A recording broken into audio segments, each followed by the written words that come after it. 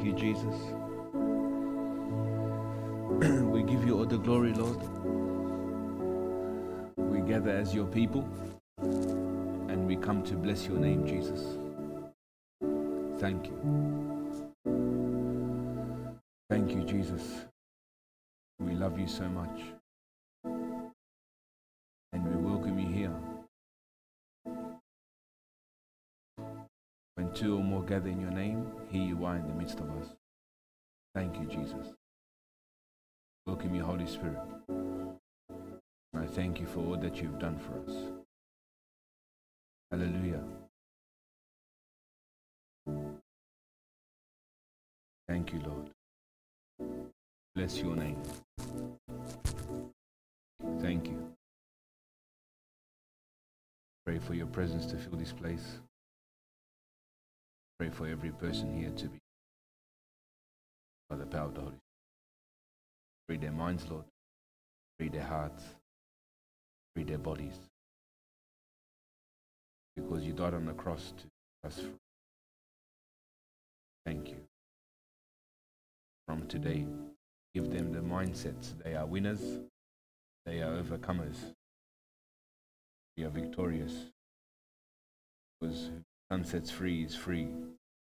Thank you for the freedom that we have today by the Spirit of grace. Thank you, Jesus. Pray, Lord Jesus, today that we can grow in your wisdom and we can mature. How we feed on your word. Respond to you. Thank you for everything you've done, Lord, both seen and unseen. Thank you for your grace that's upon our lives. Thank you for calling us sons and daughters.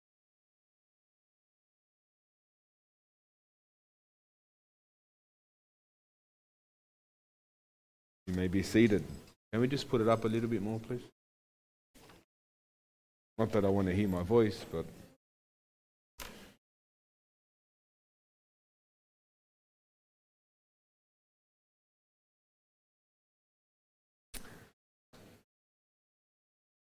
how are we all today? We good? Thank the Lord.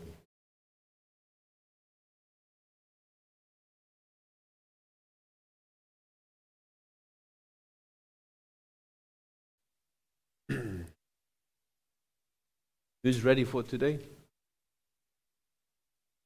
Yes? No? Yes? No? Okay.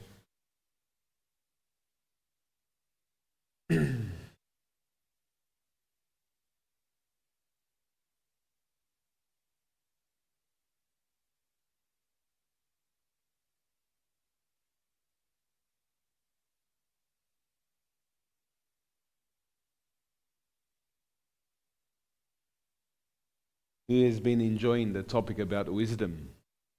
Yes? Good? The puzzles are connecting together, right? It's amazing how the scripture shows us how we are to walk.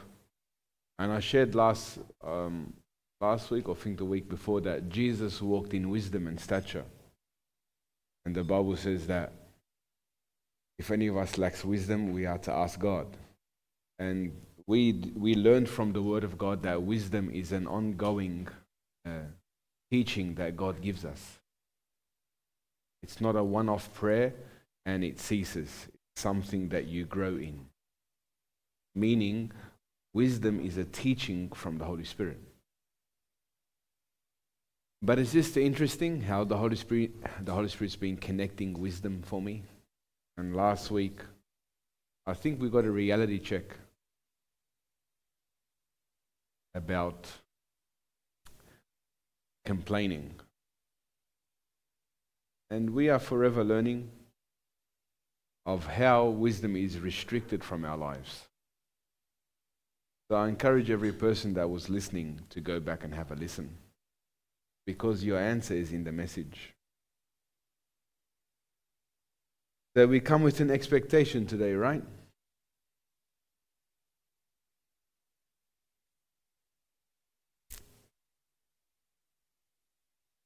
Let's go quickly to Proverbs chapter 9, verse 1, just to backtrack a little. Can everyone online hear me? Yes? No? Okay. Proverbs chapter 9, verse 1. We're good? Okay.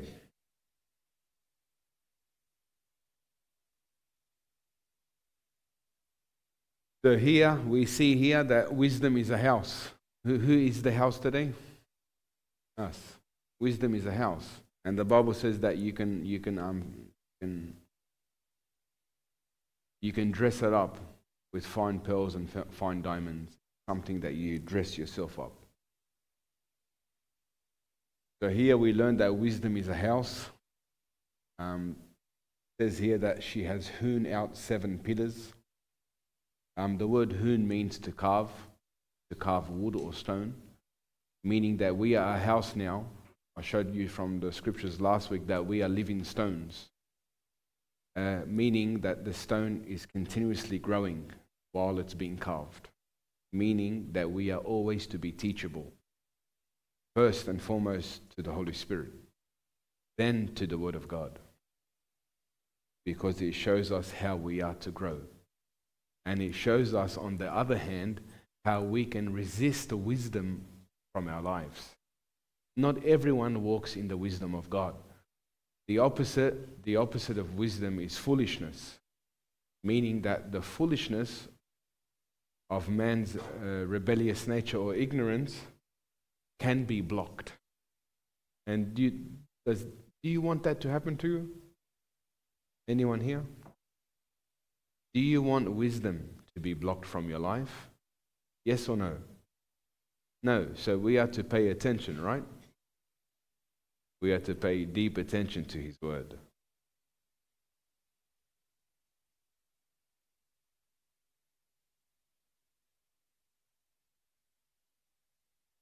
This is a bit interesting because wisdom is much deeper than you think. Wisdom speaks about a structure or a building. Shows you that you need to be in this. You need to be committed. Because let's say you get a loan out to build a house. Well, I'll give an example. Yeah? What is your goal? What is your goal? To finish it? Finish it? What is it? To live in it? You know, it's a picture like us. Unless you build that building and you furnish it, the Holy Spirit can't come and live inside. Because we can furnish the building, but ultimately, who's the one that wants to come and find residence inside? See, we have a building, but who wants to dwell in it? Holy Spirit. And He wants food. He wants a good stone. He wants a good house. What does that show you? You've got to be in it. So for the people here that are half-hearted, be careful. Because God wants a finished building. You know, in Matthew it tells you, the one who sits down to build a building, he needs to first count the cost. What does he say? He needs to first look back and count the cost. Because when God calls you, you can't turn back. You can't look back to your old life. Are we understanding so? The one who looks back is not worthy of me. This is Jesus speaking. Thank God we can speak to each other. Jesus spoke more direct. It's about a building here. Jesus wants a building. And wisdom is what erects the building for the Holy Spirit to come inside of us. So let's pay attention here. We go to James chapter 3, verse 13 to 18 quickly. This is interesting how the Holy Spirit showed me how to put wisdom together. But most of all, what I get from this message, the Holy Spirit's mostly showing me how wisdom is rejected, how wisdom is restricted, how wisdom is actually spoiled from receiving it.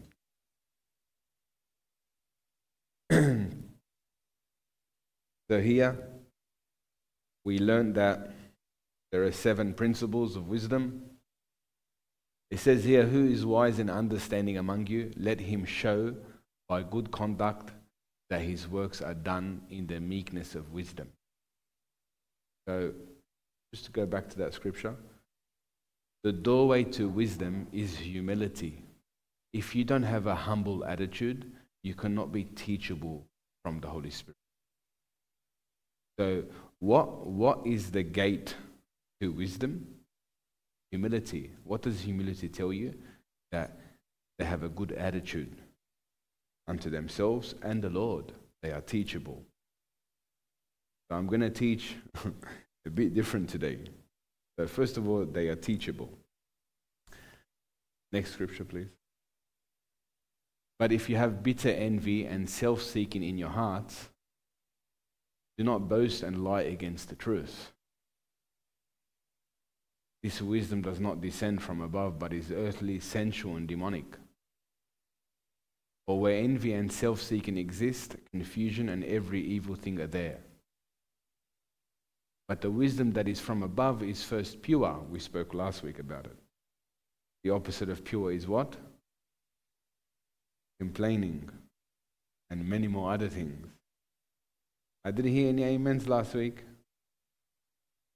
But it's okay, as long as we're reflecting and we're seeing how we need to change and become like Jesus Christ, good.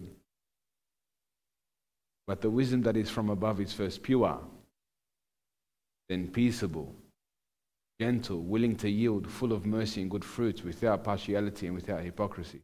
Today, I'm speaking about peaceable. Now, we spoke about first that the first foundation for wisdom to be established in life is to be pure. That's the first foundation, the most powerful foundation. Now we're going to speak about peaceable. It's very good.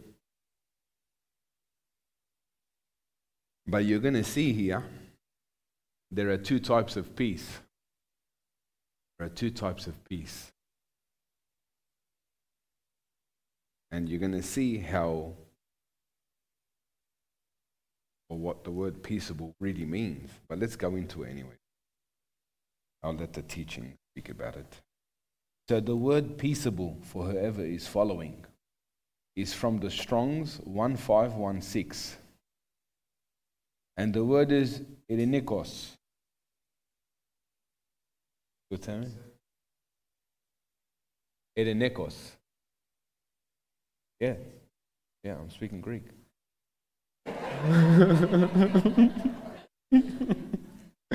So the word is, that's how I pronounce it, irinikos. Yeah, it's pretty good like that. So the word peaceable, the Greek means three things. The first one is rest. The first definition is rest. So the second stage of wisdom, peaceable, wisdom is designed to give you what? Rest. How does God do that? You're going to see from the scriptures. The second one is loving peace. The third one is quietness. So what a beautiful treasure to walk in these, right? So let's look at this here. We're going to look at some challenging stuff. In the Merriam-Webster's dictionary, the word peaceable is defined as not contentious. Not contentious. I'm going to give you. So there's four words of the opposite of peaceable. Let me speak today. So not contentious. So peaceable means not to be contentious. I'm going to give you the definition of contentious itself. Are we on the same page?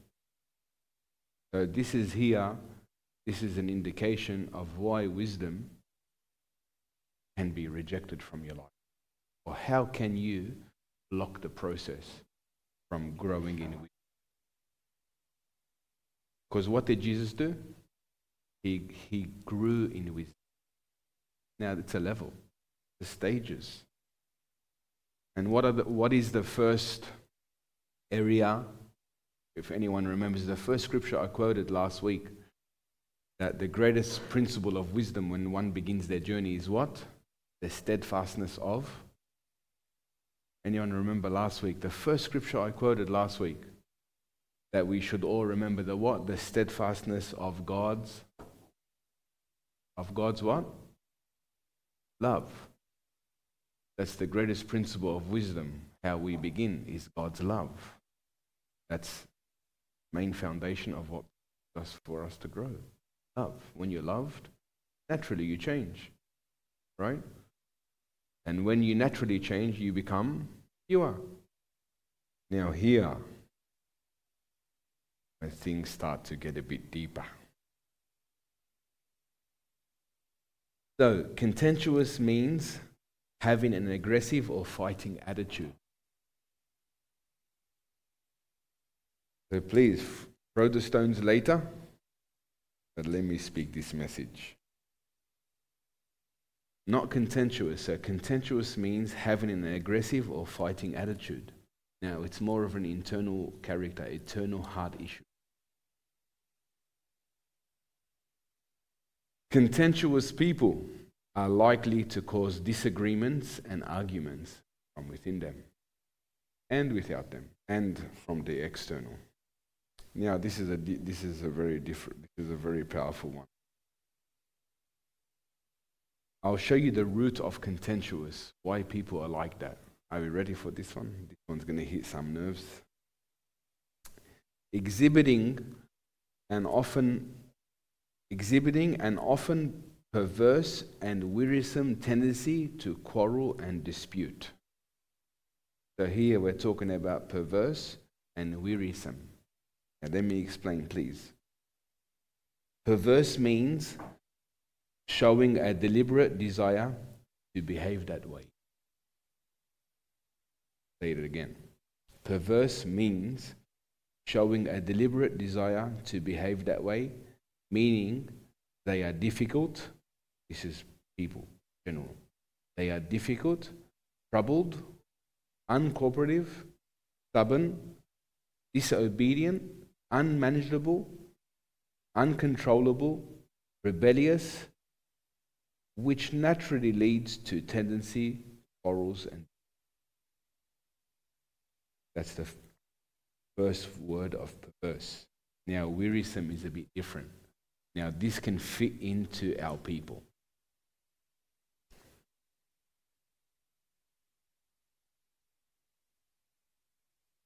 So, wearisome means, are we ready? So let me go back. Let me go back first, please. Contentious means having an aggressive or fighting attitude. Contentious people are likely to cause disagreements and arguments from within them and from the outside. Now look at this here. Wearisome means, wearisome now. A person who is weary meaning exhausted, fatigued, crushed, demanding, punishing, grinding, tough, heavy, hard, tired, stressed, unexciting. This is from the definition. Unexciting is pretty good definition. Unexciting, burdensome, not interested. This is where we get the word dull of hearing. You know how the Bible says you become dull of hearing? This is the main reason why people have become dull of hearing. Because they're weary. They've been wearied out. Please pay attention. This is blocking wisdom. Now, let me go back. A person who is weary, exhausted, fatigued, crushed, demanding, punishing, grinding, tough, heavy, hard, tired, stressed, unexciting, burdensome, not interested, dull, draining, boring, Challenging will have a tendency to quarrel and think about that one. Let me read it again. Let me read it again. So a person who does that, a person who's contentious, they've been robbed their own self. And they give naturally from what's inside of them to other people. So let's say, are you feeling these things? Now, I'm not saying you are, but just listen to this. Are you constantly exhausted, fatigued, crushed?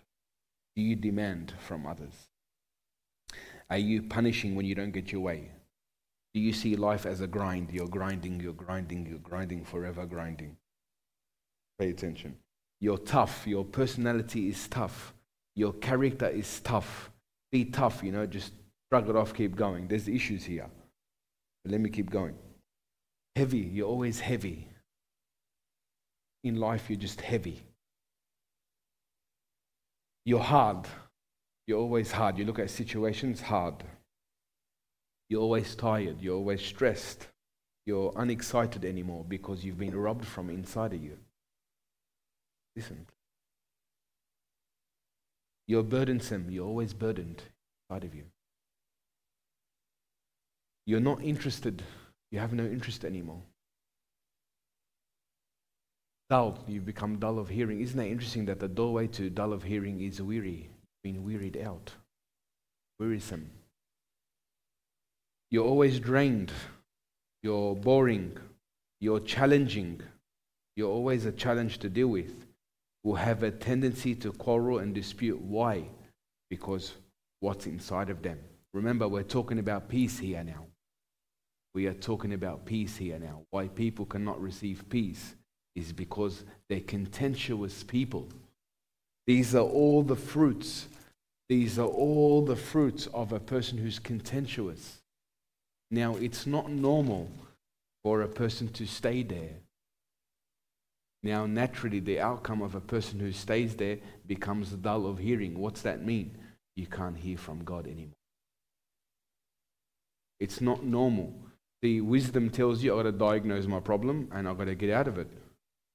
But many people don't think they have a problem. Do you have a problem? You sure do. And when you be true to yourself, then you can bring that to the Lord. See, many people don't think they have a problem. You know why? Because the whole world suffers from that. But we are not to be like this. We are free. God wants us to be walking in His peace, which brings what? Rest, quietness, loving peace. So you've got to diagnose what's blocking wisdom that's wanting peace to come into me. First, number one, am I a contentious person? I ticked some doors in there, if that makes you happy. I ticked many doors in the beginning, especially in my journey, but I got to see them. Thank the Holy Spirit that He let me see them. And I was able to work with Him to get out of that. What a danger it is to be stuck there. True? What a danger it is for anyone to be stuck there. Did God save you so He doesn't speak to you? He wants to speak with you. But isn't it interesting that a contentious person, the final result is he becomes dull of hearing. And one may think, do you wake up like that? Or is it a process? Isn't it interesting that Satan's main focus is to weary you out so you don't hear from God anymore? And God help you if you don't hear from God anymore. You can't get out, you stay stuck in that situation. But wisdom tells you, I can see my issue. Wisdom tells you, I can see my issue. What a danger is when you can't see what's happening inside your heart. Is that true? Certainly it's true. See, the Holy Spirit's navigating this message. He's actually navigating this message. I sit with a blank paper and I ask the Holy Spirit, okay, how do I bring it across? But I sit on YouTube and I listen to 50 or 100 preachers, and then I bring it back and I put it all together. The Holy Spirit navigates. Why? Because God is a God of what? Not of disorder, not of confusion. But wisdom tells you that your house is built well, right? So many people don't know how to build a house. Jesus saved me, Jesus loved me. It's as far as they go. And they hold on to their testimony from 10 years ago.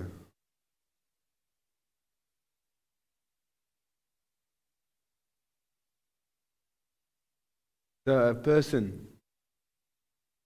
perverse is more of a pride. Wearisome is more of a, I've been emptied. Perverse is a pride, showing a deliberate desire to behave that way. It's pride and ignorance. Wearisome is a bit different. They mean who's exhausted. They're gasping for air. They have no life in them anymore. Different. There are two ways the enemy attacks here. Jesus knows that if we don't grow in wisdom, the enemy along that path has come and snatched something from us and tried to enjoy life without peace today.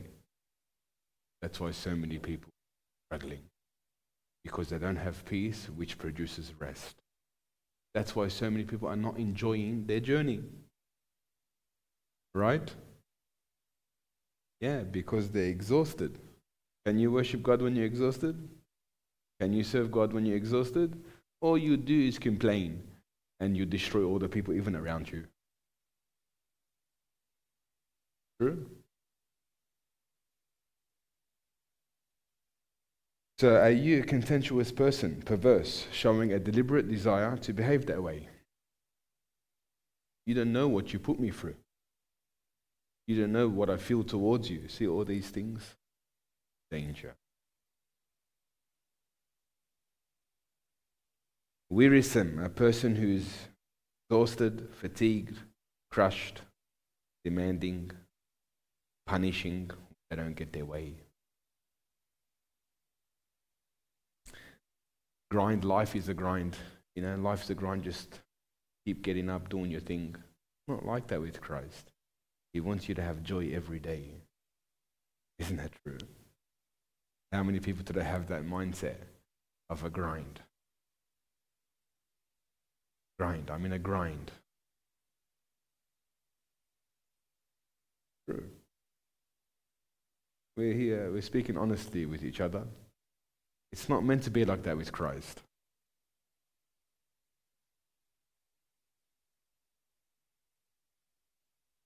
Who's always heavy and hard, tired, stressed, unexciting, burdensome. Isn't it interesting that when you're weary, even your joy gets stolen from you? So true. So every person may hear, but you're speaking to me, you're speaking to me. Holy Spirit speak to you.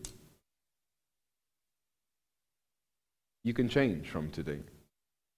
If there was anyone miserable, if there was anyone miserable when they started the journey, it was me. I was so miserable. I had no joy. And isn't it interesting that when you don't have joy, you can't change? Because peace, which produces rest, gives you joy, joy of the Lord. That's why so many people don't have strength.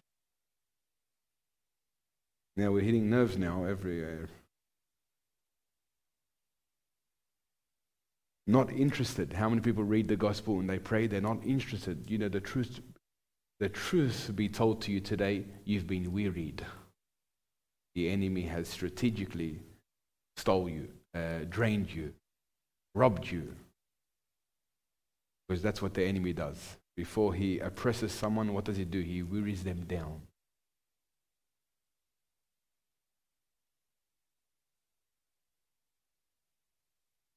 So guess what? Wisdom gives you eyes. What? Wisdom gives you eyes. Why? To see the enemy from far, not close anymore. You can be prepared. Say, I'm not going to accept that. because that's the plan of the enemy. Right? Wisdom allows you to see the enemy from far. Foolishness allows you to suffer the consequence. How many believers today have suffered the consequence of the enemy? The truth to be told to you is because you lack wisdom. Because you lack wisdom. Because wisdom builds her house. The Holy Spirit wants a house that's built, well nourished, nurtured, established. There are a lot of people, unfortunately, the enemy is already in their circle. He's already wearied them, robbed them. And the pattern takes place. That's just the first word. There's another 3 more.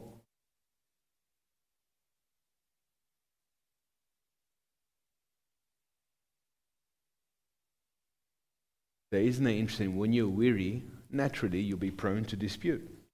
Naturally you'll fight others. You know why? Because you don't have it inside of you. And that's where covetousness and envy comes.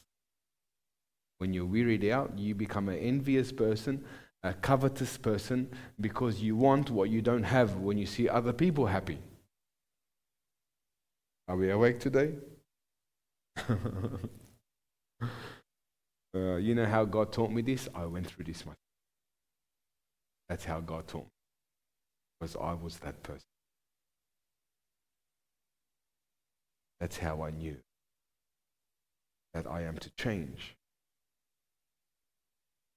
Because I was that person. And Jesus can change us. If you're truly committed and you're walking with Him, He can change you. But I'm just showing you the enemy. The enemy, the only way the enemy can rob you from the wisdom, for you to operate in foolishness.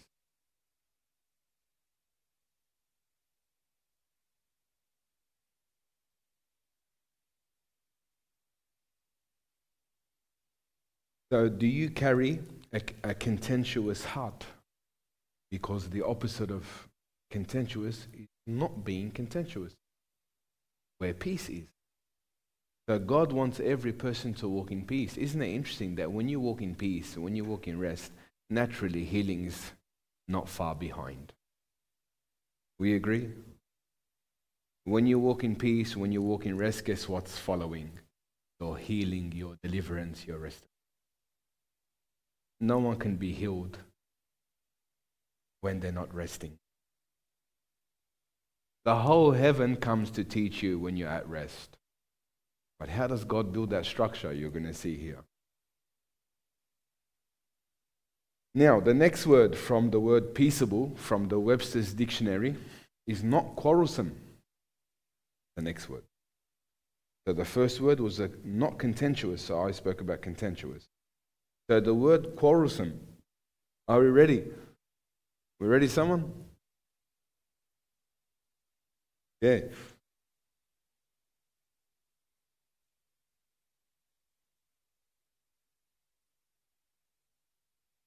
You know why the Holy Spirit gets me to start from here first? You know why? Because we all start like this. We don't wake up with the wisdom of God. We wake up with the opposite, unfortunately. That's why God gets me to start from the bottom. Because the moment you come born again, you're in right standing with God, but you still have a character, a personality, a conscience, a heart that God has to renew. So that's why the Holy Spirit gets me to start from the bottom. So not quarrelsome. So the word quarrelsome means, are we ready? To be irritated and to be a moody person. But the irritation one is... So the word quarrelsome means to be a quick-tempered person, a hot-tempered person, a bad-tempered person, a person who threatens, argumentative, full of disputes, bickering, aggressive, stresses an ill-natured readiness to fight without good cause. The next word for peaceable from the Webster's dictionary is free from strife. Now it's interesting here. This one is a little treasure for us.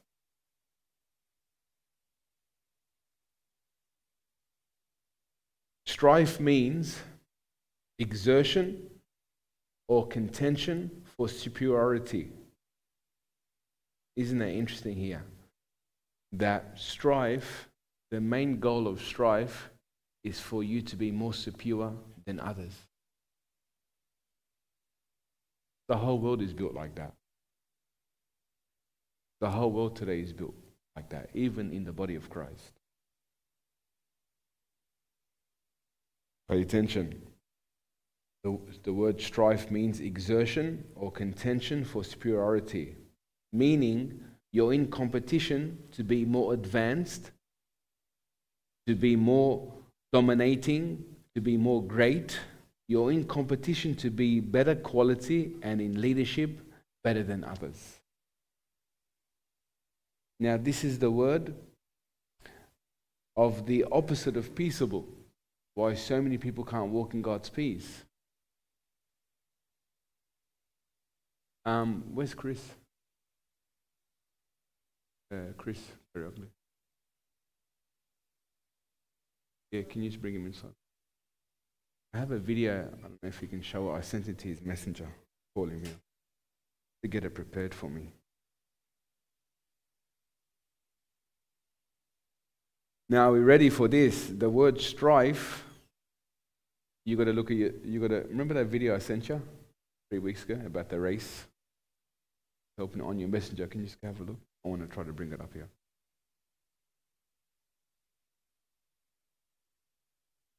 I forgot about that, but I want to share it.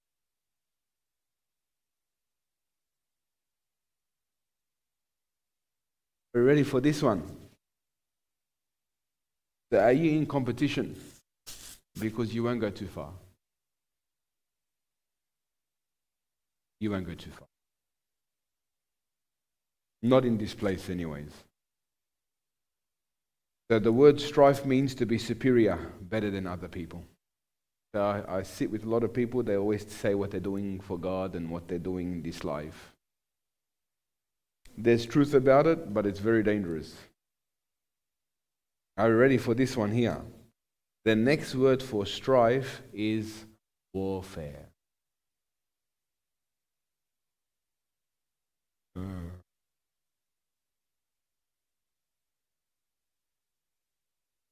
So that's where the word comes from, strife. Means to go through warfare. And someone may think, I'm dismantling Satan's kingdom, he's dismantling you. He's dismantling you. You're not dismantling him. Satan's dismantling you. When you're in competition and you're trying to be superior, better than other people, inside the body and outside, Satan's dismantling you. And you're in a warfare that God doesn't want you to be part of. So what attracts warfare to your life? Someone here? What attracts warfare to your life? Satan's attacking me. Satan's doing all these things to me. Unfortunately, it's for the wrong reasons. Now, yes, Satan can attack people who operate in God's kingdom. I'm not against that. But most babes, little children, when they start their journey, they're in a warfare because of these. We agree? So, Chris, we got the video about the race? So here, to be superior, this is the opposite of being superior.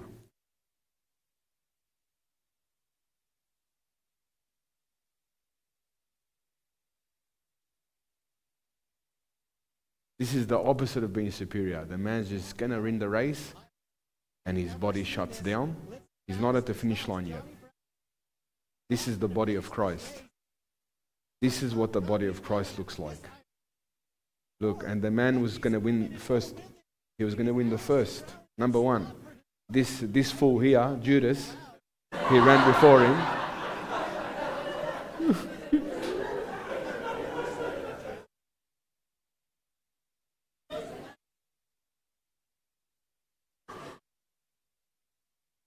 Look what he done. Look what he done. This is what the body of Christ is like. And he put it in front of him. This is the body of Christ. The other one is the Judas. It's true. It's actually true. That's how we are to be. That's the mind of Christ. That's how we are to be in the eyes of Christ.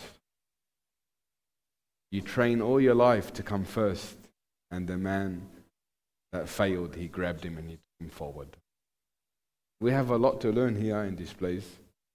We have a lot to learn. And there's still a lot that I want to share with you. But we have a lot to learn about God's love. A lot. But He's helping us slowly, slowly.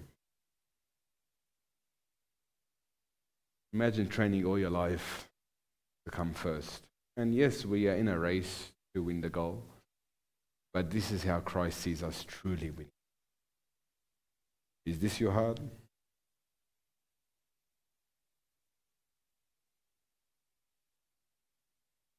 Because that's Jesus. That's what Jesus.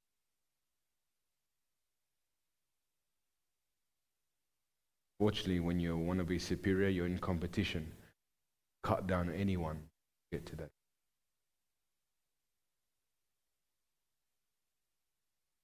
And unfortunately, that's what the body of Christ has become.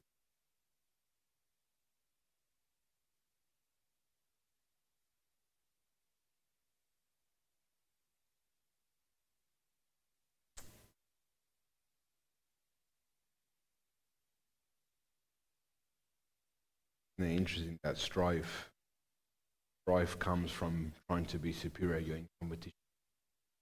And look what it says here. Strife is a deeper issue within your heart where there is disunity, disharmony, division, and fighting.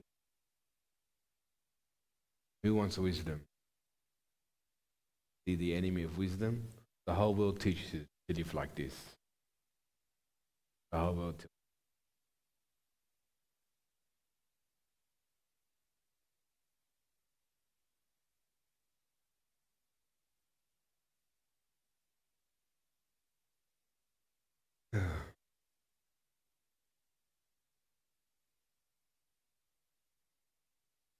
The next word for peaceable from the Webster's dictionary, free from disorder.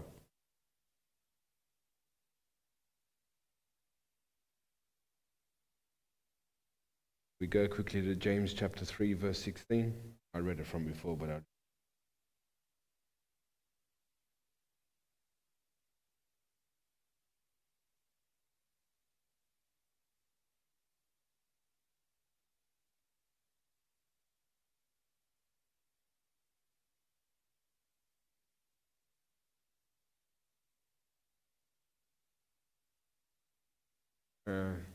13.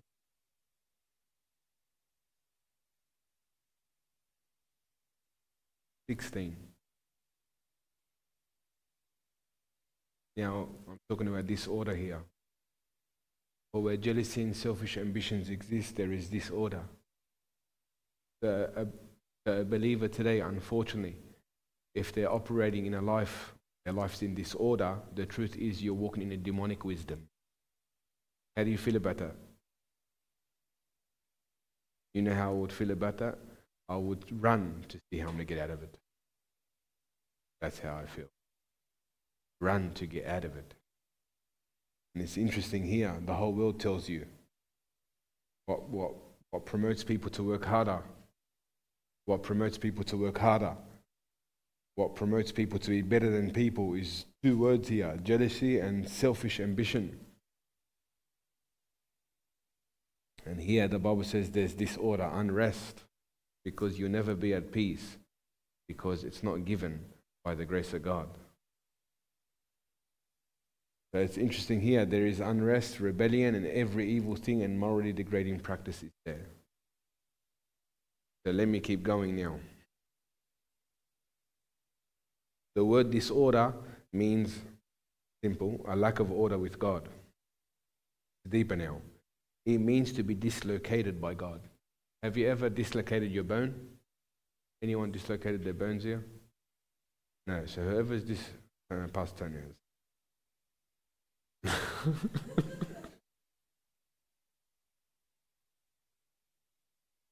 So isn't it interesting that when you dislocate your bone, I have, and you're still connected to the body. but you can't function inside the body. So, to be a person of disorder, lacking wisdom, means you feel disjointed, dislocated, disorganized, confused, messed up, mixed up, disturbed, upset, and the last word's a big one: snake pit. That's the definition of that word, a snake pit. Does anyone know what a snake pit is? Yes or no? The snake pit is you're in a pit with snakes.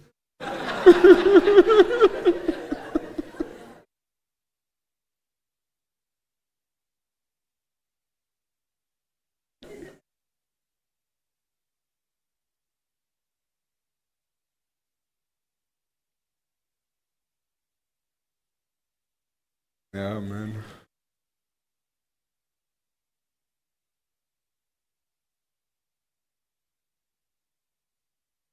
So it means to be dislocated and disjointed. Let's quickly, we'll go to that scripture. Hebrews chapter 12, verse 1 to 17. You want to read it, Becky? No, don't want to read. Where's Daniel? Daniel's my interpreter. He's my interpreter for English. He was laughing at me last time. You want to read Daniel or not? Becky, you'll read? So read it. Okay. So here we're talking about how, through the wisdom of God, how peace is established in one's life.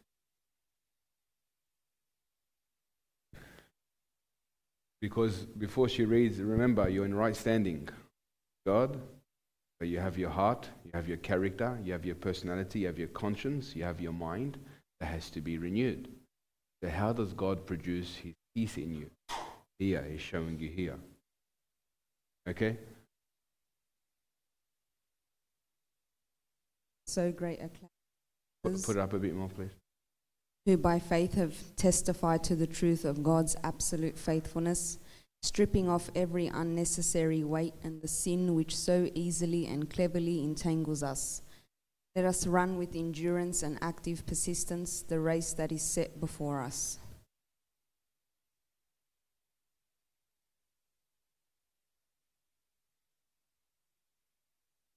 Looking away from all that will distract us and focusing our eyes on Jesus, who is the author and perfecter of faith, the first incentive for our belief and one who brings our faith to maturity. All right, so stop there. The first thing that Jesus deals with is the sin first, that cleverly entangles us. It's designed from the devil to cleverly entangle us. You know what it means to be entangled? Imagine you have a rope around your feet and you're trying to walk. That's what it means to be cleverly entangled. Yeah? You can't walk anymore. That's what it means to feel like you're trapped. Now, the first thing he focuses on here is on our sinful nature, that we are to close the door to our sinful nature. Number 2, he's sharing with us here about distractions. Distraction. Number 1, sinful nature. Number 2, distractions. Keep going. Who for the joy of accomplishing the goal set before him endured the cross, disregarding the shame, and sat down at the right hand of the throne of God, revealing his deity, his authority, and the completion of his work. Just consider and meditate on him who endured from sinners such bitter hostility against himself. Consider it all in comparison with your trials, so that you will not grow weary and lose heart. Stop there. So what trials is he speaking about here? He's speaking about when he starts to deal with your sinful nature and your distractions that are not of him. Do we understand? Yes. Keep going. You have not yet struggled to the point of shedding blood in your striving against sin, and you have forgotten the divine word of encouragement which is addressed to you as sons. My son, do not make light of the discipline of the Lord, and do not lose heart and give up when you are corrected by him. So stop there. So he corrects you on the basis of your sinful nature and your distraction. Okay, and that's not a walk in the park. That's not an overnight fix. It's a journey where all your commitment needs to be with him. Okay? Okay. For the Lord disciplines and corrects those whom he loves, and he punishes every son whom he receives and welcomes to his heart. You must submit to correction for the purpose of discipline. God is dealing with you as with sons. For what son is there whom his father does not discipline? Now, if you are exempt from correction and with discipline, which all of God's children share, then you are illegitimate children and not sons at all. Moreover, we have had earthly fathers who disciplined us, and we submitted and respected them for training us. Shall we not much more willingly submit to the Father of spirits, live by learning from his discipline? For our earthly fathers disciplined us for only a short time, as seemed best to them. But he disciplines us for our good, so that we may share his holiness. For the time being, no discipline brings joy, but seems sad and painful. Yet to those who have been trained by it, afterwards it yields the peaceful fruit of righteousness, right standing with God, and a lifestyle and attitude that seeks conformity to God's will and purpose. So then, strengthen hands that are weak and knees that tremble. Cut through and make smooth, straight paths for your feet that are safe and go in the right direction, so that the leg which is lame may not be put out of joint, but rather may be healed. Stop there. You see that word there?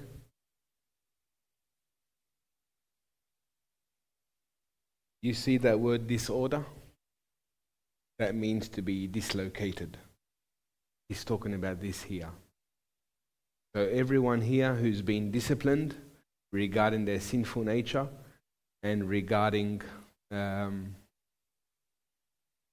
distractions, and they've learned from it, they've been trained by it, will grow. But those who go through certain things in their life and they don't learn from it, they will stay the same. So imagine you getting disciplined by the Lord, as you all are now. You're getting disciplined by the Lord. And imagine you're not learning when certain situations come of the areas that he wants you to focus on. Guess what happens? You look at the situation as the problem and not the heart. Okay? So keep going. Is that it? No.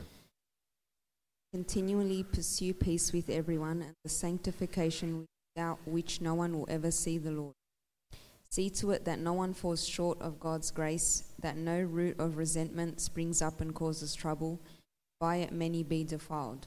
All right, stop there. Why would resentment come to the surface? Can anyone give me a response to this? How does resentment got to do with God's discipline? How can someone reject God's discipline and naturally operate in a resentment or a bitterness? How? Can anyone? Offense? Offended at who? God. Offended at God. Anyone else?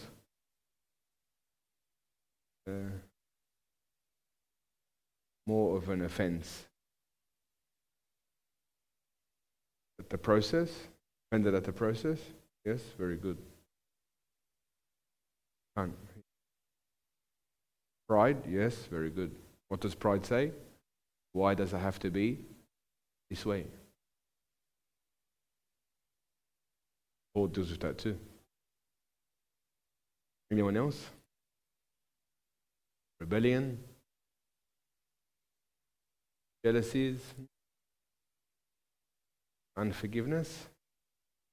No, it's about God. Yeah, it's about God.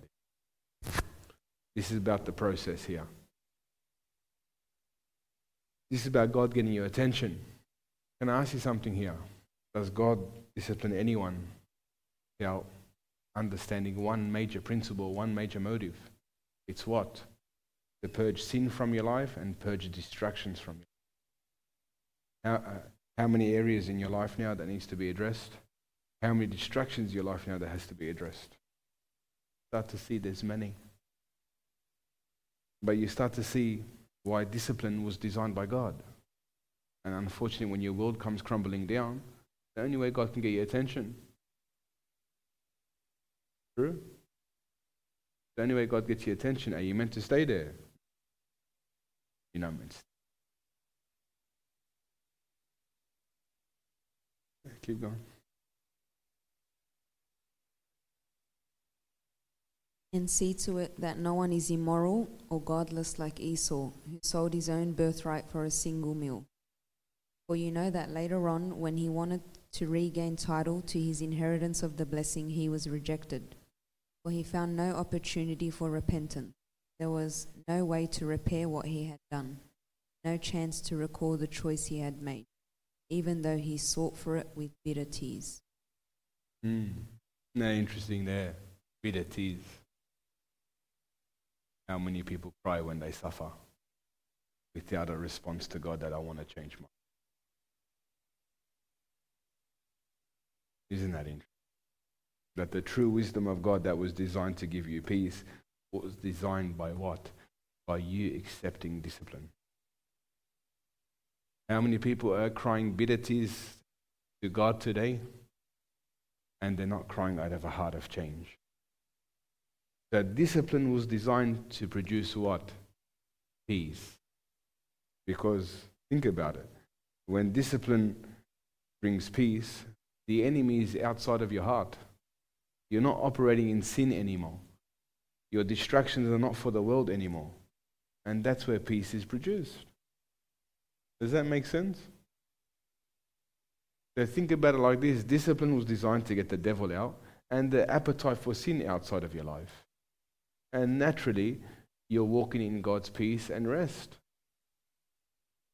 But that is the truth. So imagine you complain when God starts to discipline you. And you start to look at the external things of why you're feeling like this rather than the internal. That's the body of Christ today. So many people can't fathom the idea that God has to discipline me. Now, He loves you, yes. But all your life you fed yourself with these things. God has to slowly take them out of you. Does that make sense? Okay. We read Psalms 119, verse 165. This is regarding disorder, right?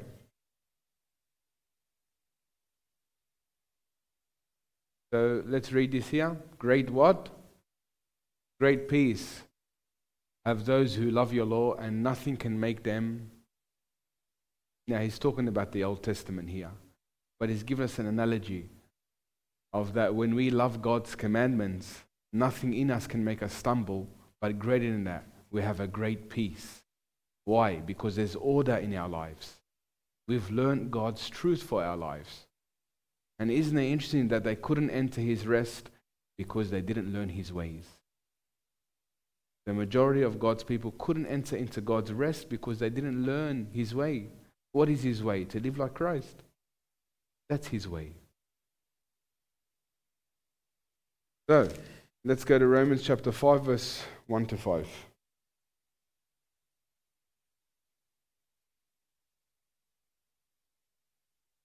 Romans chapter 5, verse 1 to 5. Let's read this here and get into some deep teaching.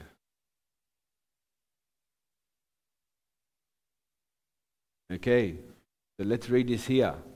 Romans chapter 5, verse 1 to 5. Therefore, since we have been justified, that is, acquitted of sin, declared blameless before God by faith, let us grasp the fact we have peace with God, the joy of reconciliation with Him through our Lord Jesus Christ, the Messiah and the Anointed One. Now, isn't it interesting that our peace was claimed Our peace was claimed at the cross. Yes? Yes, but on the other hand, you have your character, you have your mindset, you have your heart that has to be transformed and renewed. Do we understand that? So your spirit is of God now. On the other hand, you have your heart, your character, your mind that has to be renewed. And this takes time. So look what it says here. Through him, we also have access by faith. Now, he's given us access into two areas now with God. We have access by faith into this remarkable state of grace. Now, isn't it interesting? One would read this and look where it's leading you to. We have now access by faith into this remarkable state of grace in which we firmly and safely and securely stand. Now look at the next principle. This is hard scripture for people. Because understand this now, we've been justified by our Lord Jesus Christ. We have peace. Anything we go through now is to transform us, is to mature us. It's not so we can get closer to God. We are in right standing with him.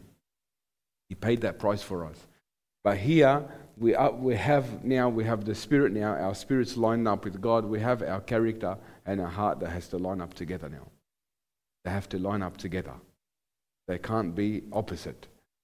So look what it says here. That we have access by faith into this remarkable state of grace in which we firmly and safely and securely stand.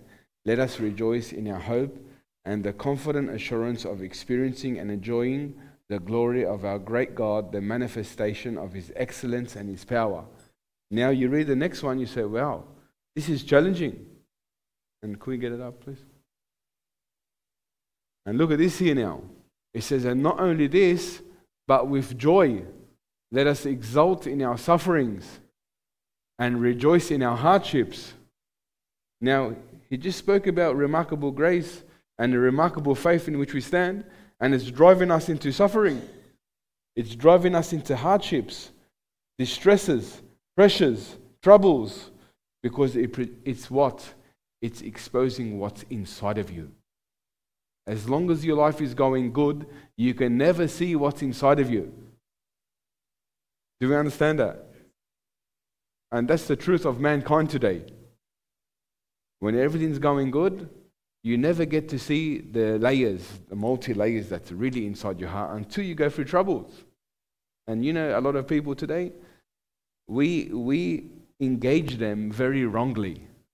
We engage them with a mindset that they're going to destroy us, they're going to derail us, they're going to kill us.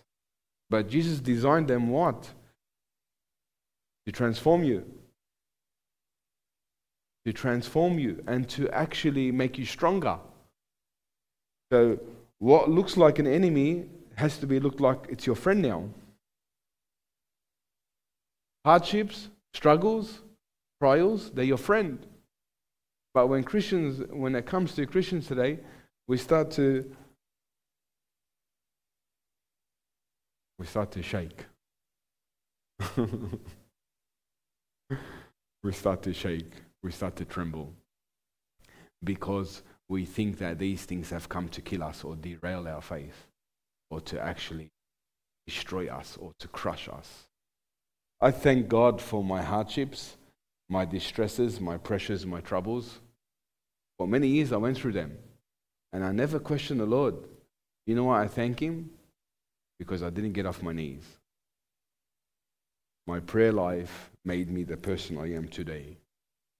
I thank God for my weaknesses. Why? Because I didn't get off my knees. I prayed. I learned how to pray. I learned how to get out. And you know, people today, they learn to live with it. They learn to accept it. They learn to just become a friend with their hardships or a friend with their trials. You've got to understand God's way of dealing with you. God lets all these things happen to you for one reason: to make you stronger. To make you stronger. To make you prone. To make you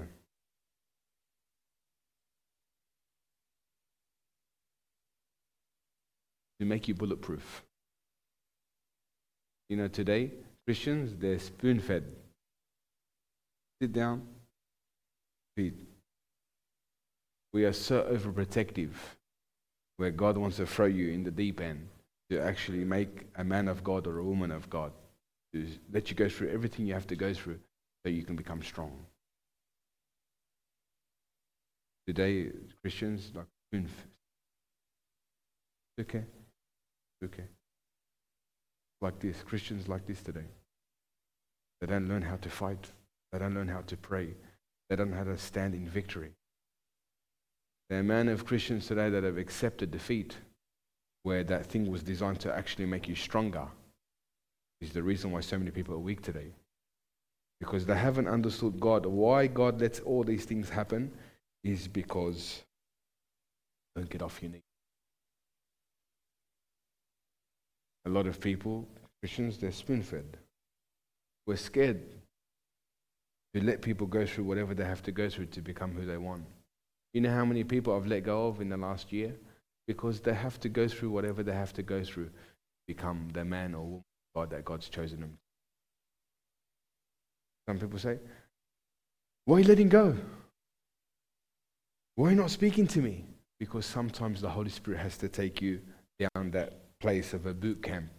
You're in the mud. You're climbing up a rock. You're going through quicksand. You have to go through these things. Because if you don't go through these things, you won't see your weakness. You won't see your troubles. And people, hold on. This is your fight. We're in it together, yes, but it's your fight. You have to learn to fight. We can fight together, but you have to learn to fight because God wants to build your character. So your enemy is not the trials, it's the hardships. Your enemy is if you accept him, that they're your destiny. That's your enemy. Because what was designed to make you strong wasn't designed to make you fail. And so many people, they complain when these things happen. But your peace is in the discipline. Your peace is what?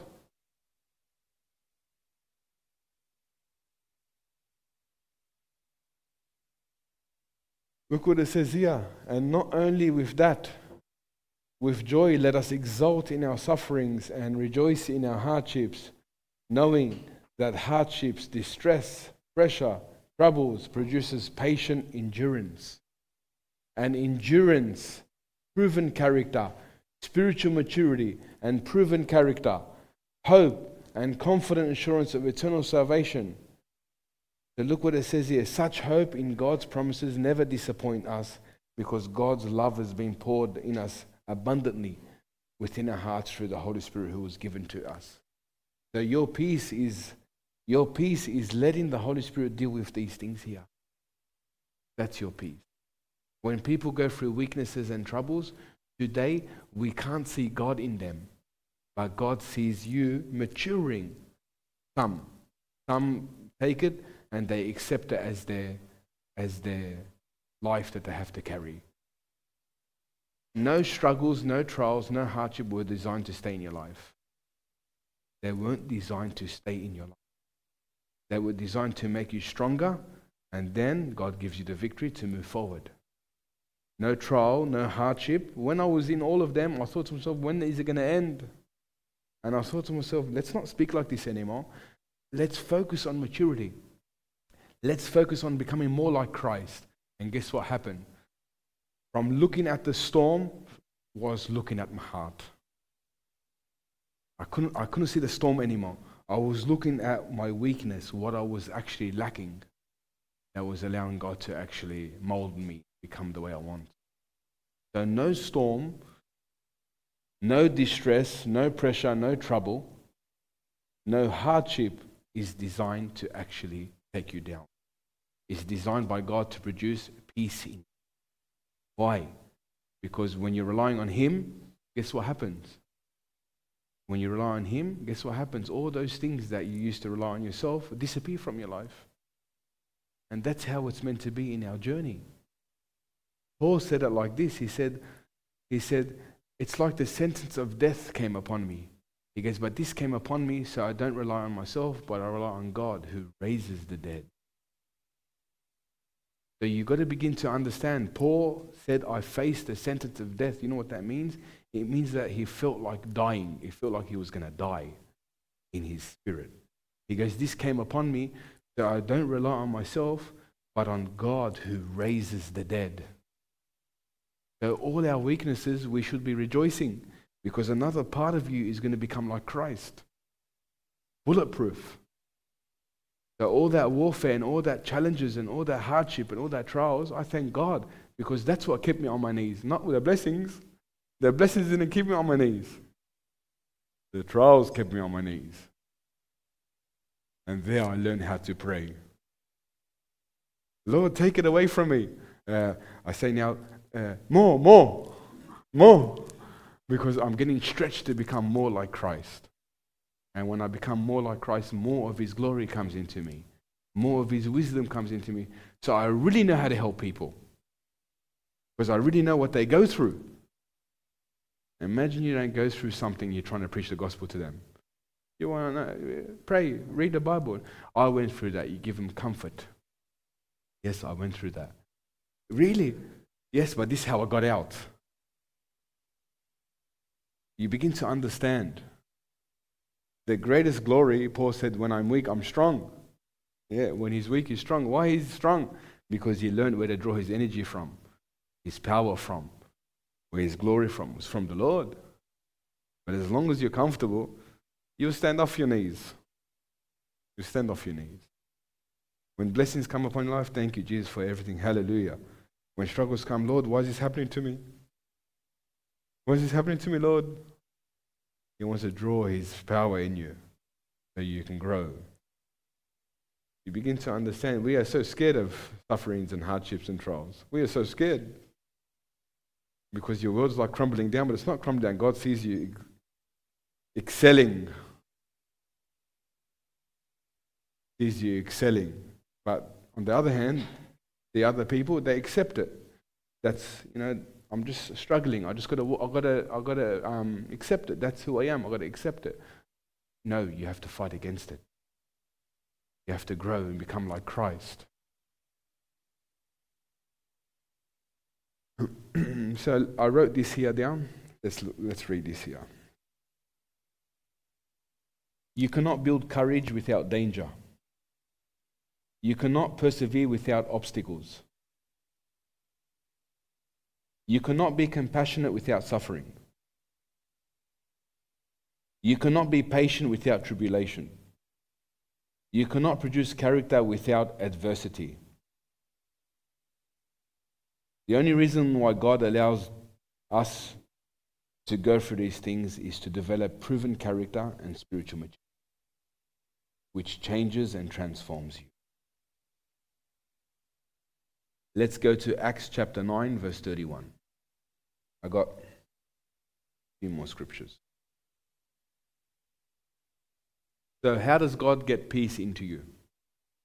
How does God produce the wisdom of God, which is peace? How is it? How is it? Discipline. He disciplines. Because when the enemy is outside of your life, when the character of the enemy is outside of your life, when the mind of the world and the enemy is outside of your mind, you walk in God's peace. Do you understand? So, Lord, give me peace.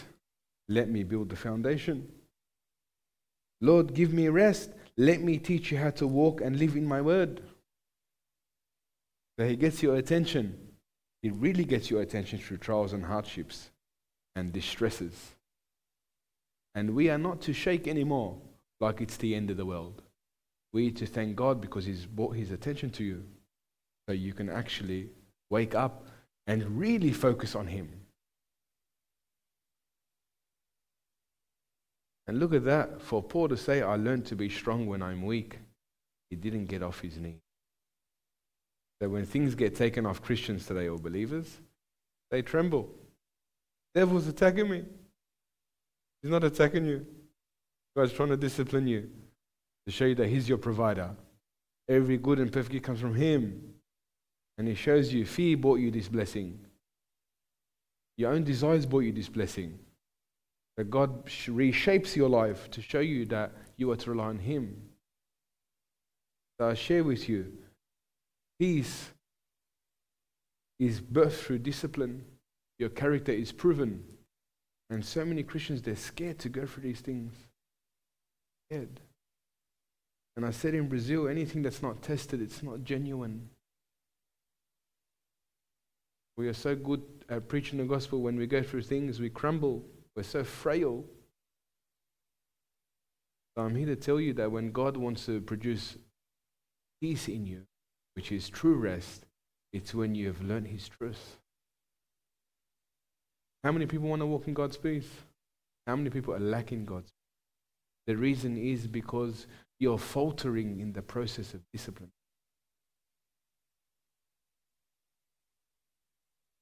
Acts chapter 9, verse 31. Look at this here. Then the churches throughout all Judea, Galilee, and Samaria had peace. Now here he's showing us a major key of why God gives peace. And what does the Bible say? The beginning of wisdom is what? The beginning of wisdom from the book of Proverbs is what? Fear of the Lord. Nothing's changed. Nothing is changed. Then the churches throughout all Judea, Galilee, and Samaria had peace and were edified and walking in the fear of the Lord and in the comfort of the Holy Spirit, and they were multiplied. Now, what was the doorway for peace? What was the doorway for peace? And what was the doorway for the Holy Spirit to comfort them? One principle, the fear of the Lord. Isn't that interesting? That they were multiplied. God multiplied that church. They were truly comforted in the Holy Spirit. They were truly edified. Doesn't that show you the true doorway for you to be edified? You know, what does it mean to be edified? What's another word for edification? What's that, sorry? Built up. Isn't that interesting that the doorway for God's peace and the doorway for you to truly be built up is when you operate in the fear of God? You know, too many grace preachers today, they talk about the love of God without the fear of the Lord. See here? Doesn't focus on love here.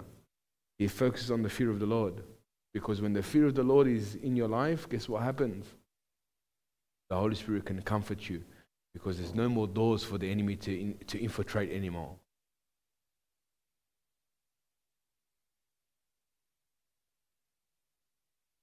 Isn't it interesting where peace is produced? And so many people, they get it wrong. They say, my peace was purchased at the cross. Yeah, your spirit was purchased. You still have your mind, your heart, and your conscience and your personality to be renewed. See, they get him confused. See, the new man, once you become born again from above, you have a new man. What's left? Old nature to the new nature. You see the difference? So you're a new man in Christ once you become born again from above. Then you have your new nature that God wants to instill into you. And all your life you've been fed like this. So the Holy Spirit brings you to your knees, unfortunately, to actually begin to deal with those things that are multi-layered. Some are very deep. So people are scared. Don't be scared. Because it's the only way that true peace is going to give it to you. Yes? Who's scared of discipline today? And who would dare to say, Lord, discipline me? Oh, no, that one. Huh? Yeah, you see? Now you start to see. You see what the Holy Spirit's going to do? He will discipline you. But let me tell you one thing. The greatest lie that can ever enter your heart is that I can't have peace during the discipline. You can have peace during the discipline.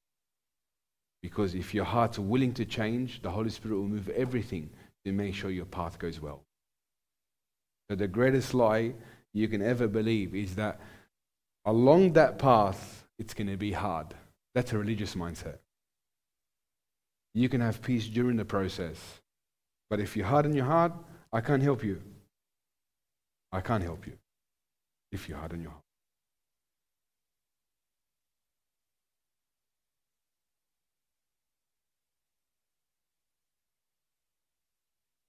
Romans 8:6, we all know that scripture.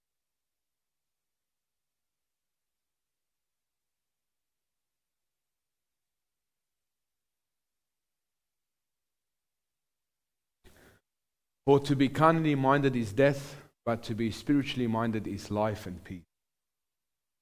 So you begin to see the wisdom of God, of how peace is given to you. What does it mean to walk in the Spirit? The Bible says we are seated in heavenly places now at the right hand of God, so are we. We are seated with Him now. What does that mean? You have a mindset of the will of God in your life, no longer yourself. We go to Hebrews chapter 13, verse 20 to 21.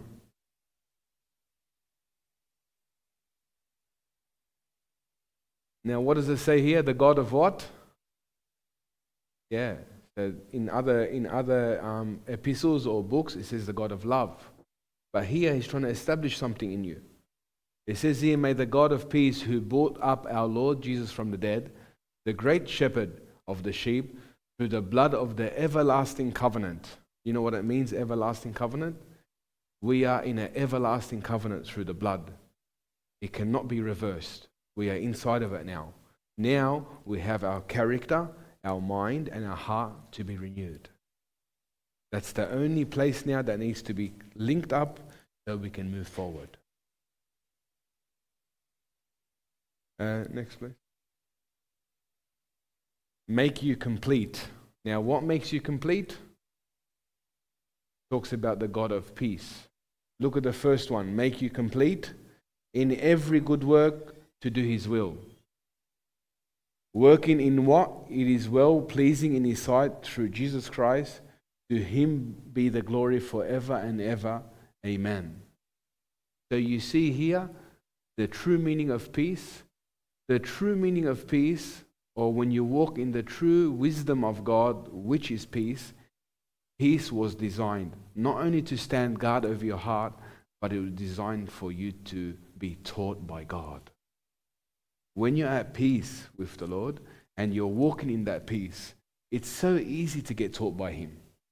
But when you're irritated and you're unresting and you're operating in a contentious person, it's very hard to get taught by the Lord. We agree with that? Everyone can grow when they're at peace and they're at rest. And I just showed you all the different meanings of why someone can't enter into that place. And I'll just read them out again before I finish. To be contentious, to be perverse, to be weary, to be quarrelsome, to be full of strife, and to be a person of disorder. You begin to see how I'm spoiling the wisdom of God in my life. So I encourage you from today,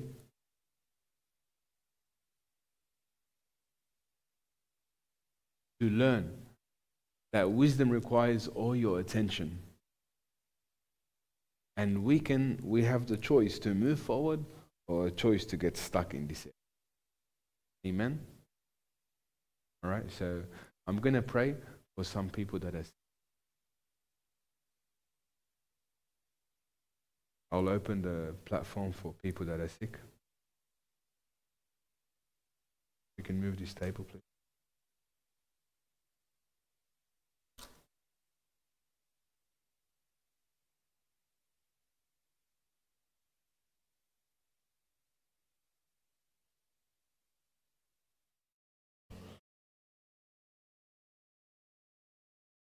Physically sick.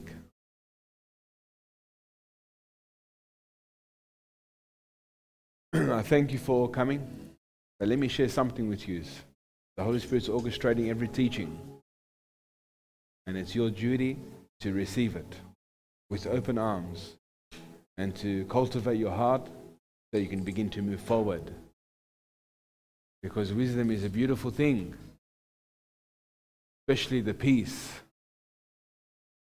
The greatest gift that we can walk in with our days on earth that we have from God is peace.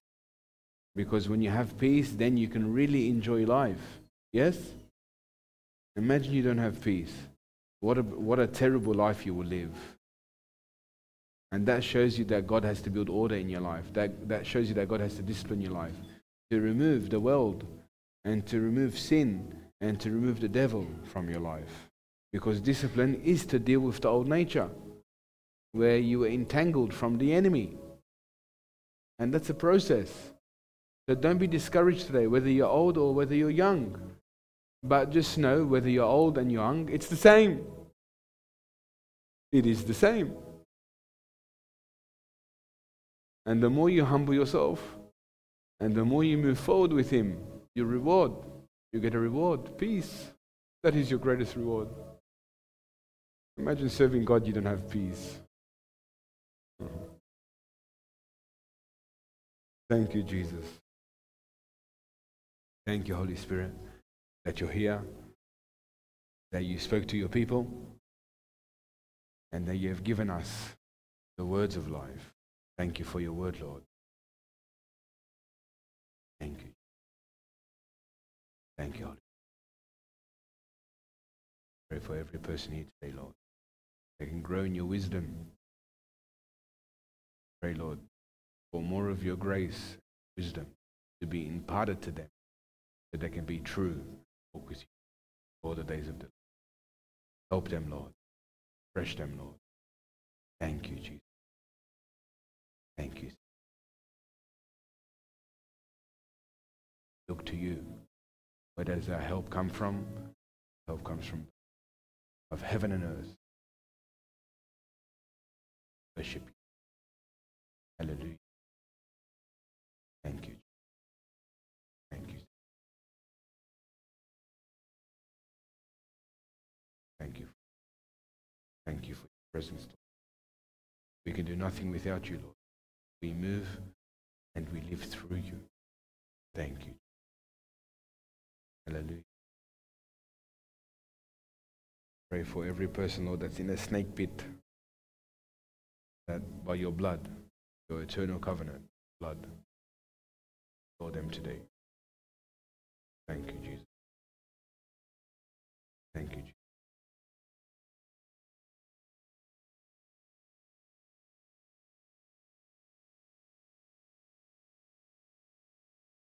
Thank you, Jesus.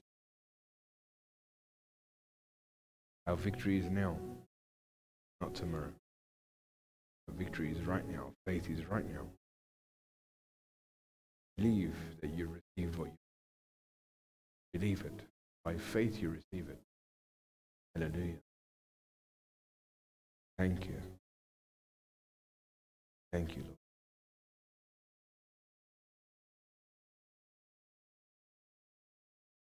Thank you.